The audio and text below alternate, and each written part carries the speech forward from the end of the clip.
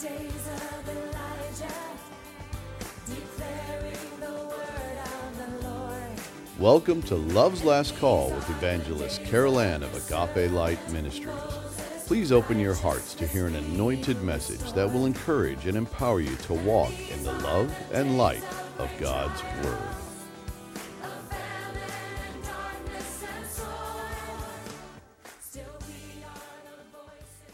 Beloved, as we move on to part 3 of the Watchman's Cry, I will remind you that in parts 1 and 2, we address salvation's new birth mandate and why Jesus made it very clear that in order to enter the kingdom of God, one must be born again from above. This divine and sacred truth is the foundation for every other end-time reality we will cover in Love's Last Call, for it is the most important matter that man must consider. It comes down to this: a person's decision to believe God's word, that all have sinned and fallen short of the glory of God, leading to repentance unto eternal life, or to remain in their prideful stubbornness in rejection of the Savior's love and grace, that is the outflow of his perfect blood atonement sacrifice, which he offered up on mankind's behalf, holds within it the life or death destiny that awaits every human born to earth. To believe and receive is to live. To reject and deny is to die.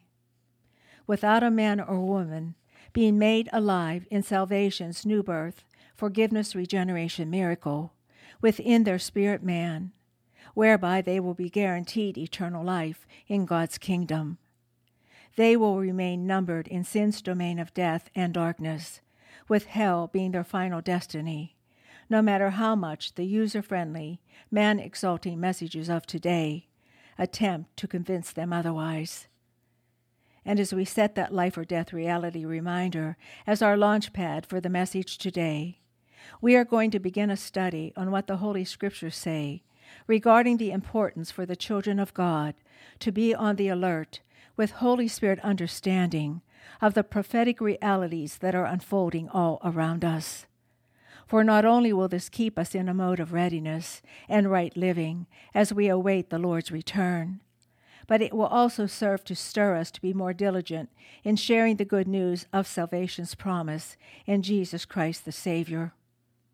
Unfortunately, many believers today are living without the awareness that as a new creation in Jesus Christ the Lord, those who have been truly born again of his Spirit were at that moment instantly transferred from the kingdom of darkness into God's eternal kingdom of light. We are now children of the light and of the day, and as such have been given the promise that we will not be taken by surprise when God's sacred salvation purposes are fully accomplished in fullness of time precision. In 1 Thessalonians 5:2-10, this awesome truth is confirmed. For you yourselves know full well that the day of the Lord will come just like a thief in the night. While they are saying peace and safety, then destruction will come upon them suddenly, like labor pains upon a woman with child, and they will not escape. But you, brethren, are not in darkness, that the day would overtake you like a thief. For you are all sons of light and sons of day. We are not of the night nor of darkness. So then let us not sleep as others do, but let us be alert and sober. For those who sleep do their sleeping at night, and those who get drunk at night. But since we are of the day, let us be sober, having put on the breastplate of faith and love, and as a helmet the hope of our salvation. For God has not destined us for wrath, but for obtaining salvation through our Lord Jesus Christ, who died for us, so that whether we are awake or asleep, we will live together with him. Therefore encourage one another and build one another up, just as you are also doing. The Lord does not want his children to be unaware, and therefore he has given us his Holy Spirit with the promise, as recorded in John 13:16, that he will lead us into all truth. In Deuteronomy 29:29, it is written, "The secret things belong to the Lord our God, but those things which are revealed belong to us and to our children forever, that we may do all the words of this law. Luke 8:17 states, "For nothing is secret that will not be revealed, nor anything hidden that will not be known and come to light." Daniel 2:22 then echoes, "He reveals deep and secret things. He knows what is in the darkness, and light dwells with him." In John 15:15, it is also written, "I no longer call you servants, because a servant does not know his master's business. Instead, I have called you friends, for everything that I learned from my Father, I have made known to you." And in Amos 3:7, "Surely the Lord God does nothing unless he reveals his secret counsel to his servants, the prophets." In this critical hour in the earth, it is more important now than it has ever been for the people of God to be paying strict attention to the prophetic word of truth, especially in light of the enemy's counterposition as revealed in Isaiah 14:13-14, where he blasphemously mocks the God of all creation with the prideful taunt of, "I will ascend to heaven, I will raise my throne above the stars of God, and I will sit on the mount of assembly in the recesses of the north. I will ascend above the heights of the clouds. I will make myself like the Most High."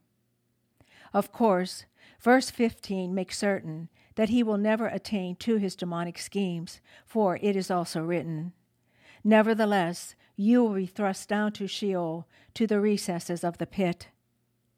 Lucifer, also known as Satan, which means adversary, has already been defeated by the blood of the Lamb, slain before the foundation of the world. However, he is relentless still in his prideful ambitions and one-world agenda to usurp the Lord God Almighty.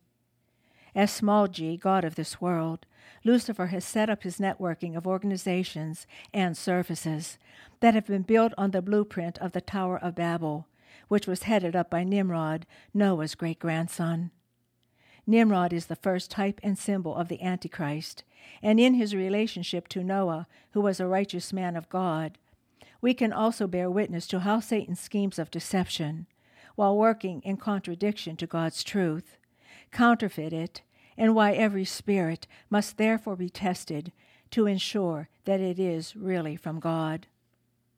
Nimrod, being a natural relative of Noah, did in no way ensure that he was also of God, or that his salvation was secure. He was in fact an enemy of God and an agent of the devil.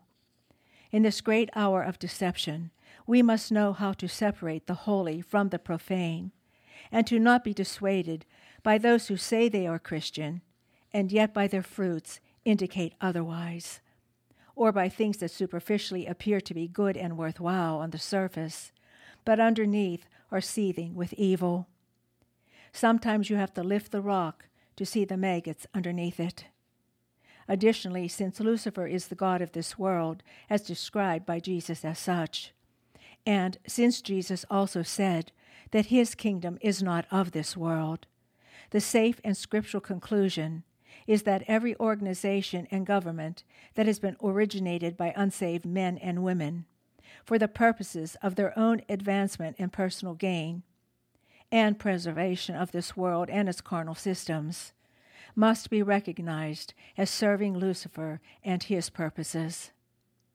If we as believers in and followers of the Messiah of God do not come back to this critical understanding, we are in grave danger of unsuspectingly joining with the agents of darkness and insulting the Spirit of grace.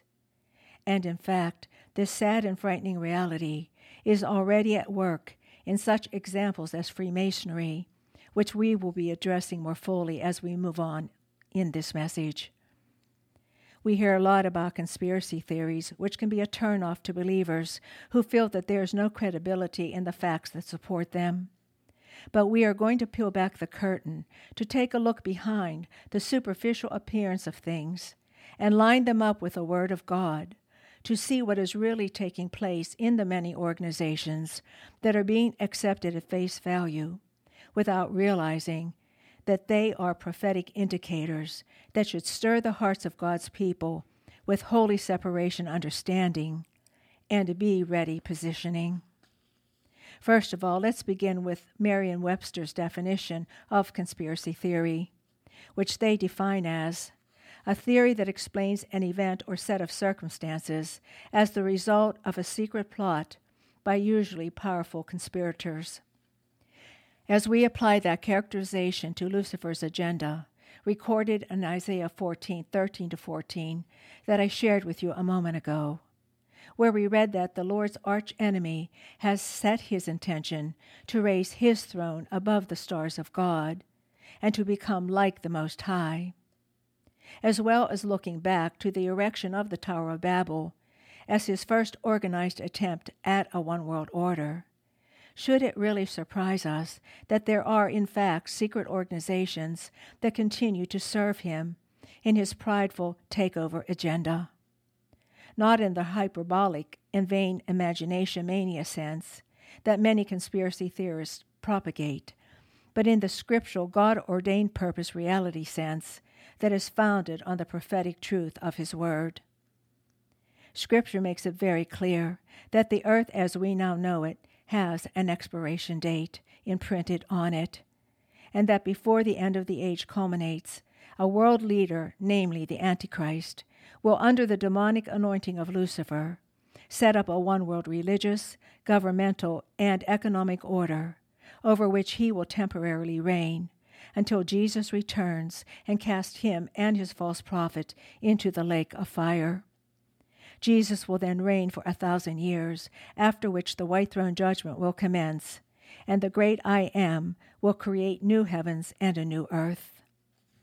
On the foundation of these scriptural realities, we will be investigating some of the organizations, movements, and societies that have been, are, and will continue to be used to further the positioning of those things that must take place in fulfillment of God's prophetic word of truth, leading to the conclusion of things as we now know them, and the commencement of the eternal realities yet to come.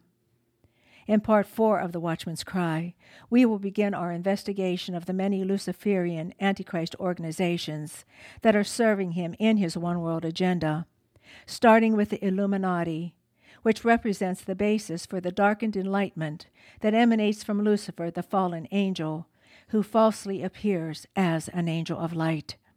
In our study, we will learn how man's quest for secret knowledge and the desire to be like God has morphed into a major networking system that is supporting the enemy's rebellious agenda to gain the world's worship.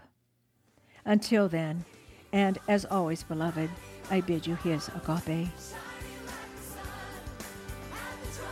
You've been listening to Love's Last Call with Evangelist Carol Ann of Agape Light Ministries. If you'd like to receive a CD copy of this message or you have a prayer request, please contact us at Agape Light Ministries, P.O. Box 6313, Chesterfield, Missouri 63006, or via our website at www.agapelightministries.com. Again, that's www.agapelightministries.com.